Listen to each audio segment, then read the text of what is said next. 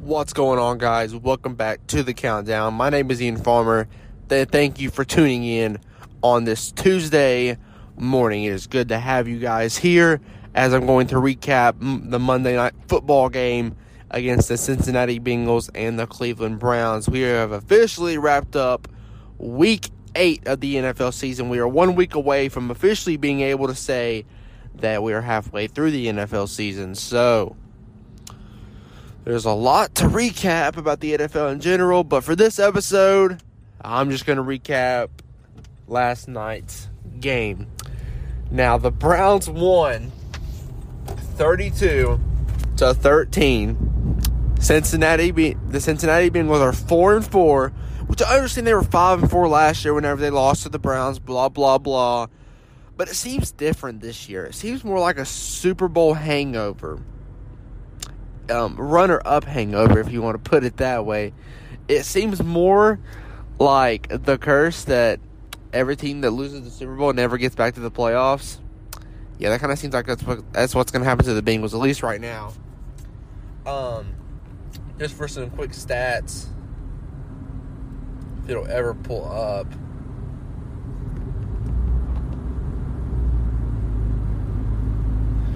Joe Burrow, 25 of 35, 232 yards, 2 touchdowns, 1 interception. Jacoby Brissett, 7 of 22. That's a great completion percentage. 278 yards, 1 touchdown. Joe Mixon, 8 carries, 27 yards.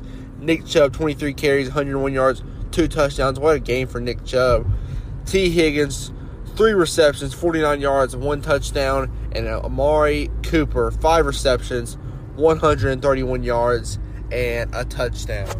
So the Browns beat down the Bengals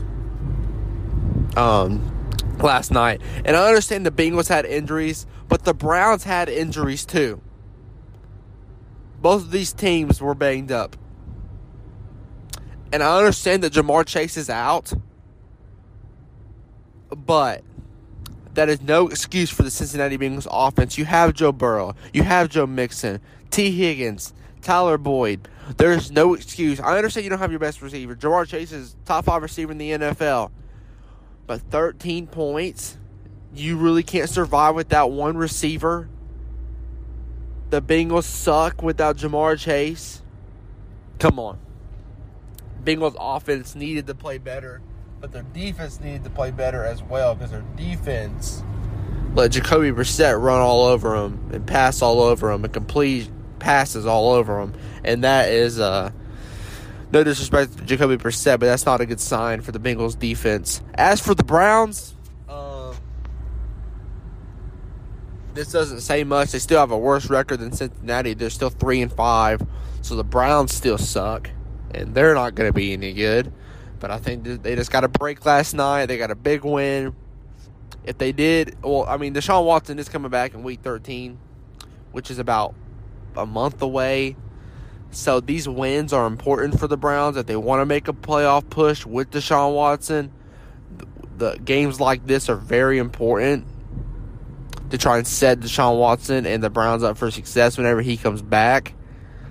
But with the current roster, the Browns are nothing, and they are going absolutely nowhere. So, and there's no surprise in that. But yeah, the Browns win 32-13, and that is going to wrap up my review for the Monday Night Football. Guys, thank you for listening. Like I always say, if you haven't yet, go check out ctnplaybook.com, where I just actually changed the theme from Halloween, spooky season is over, to Christmas theme. Christmas is coming early. I'm feeling the spirit already.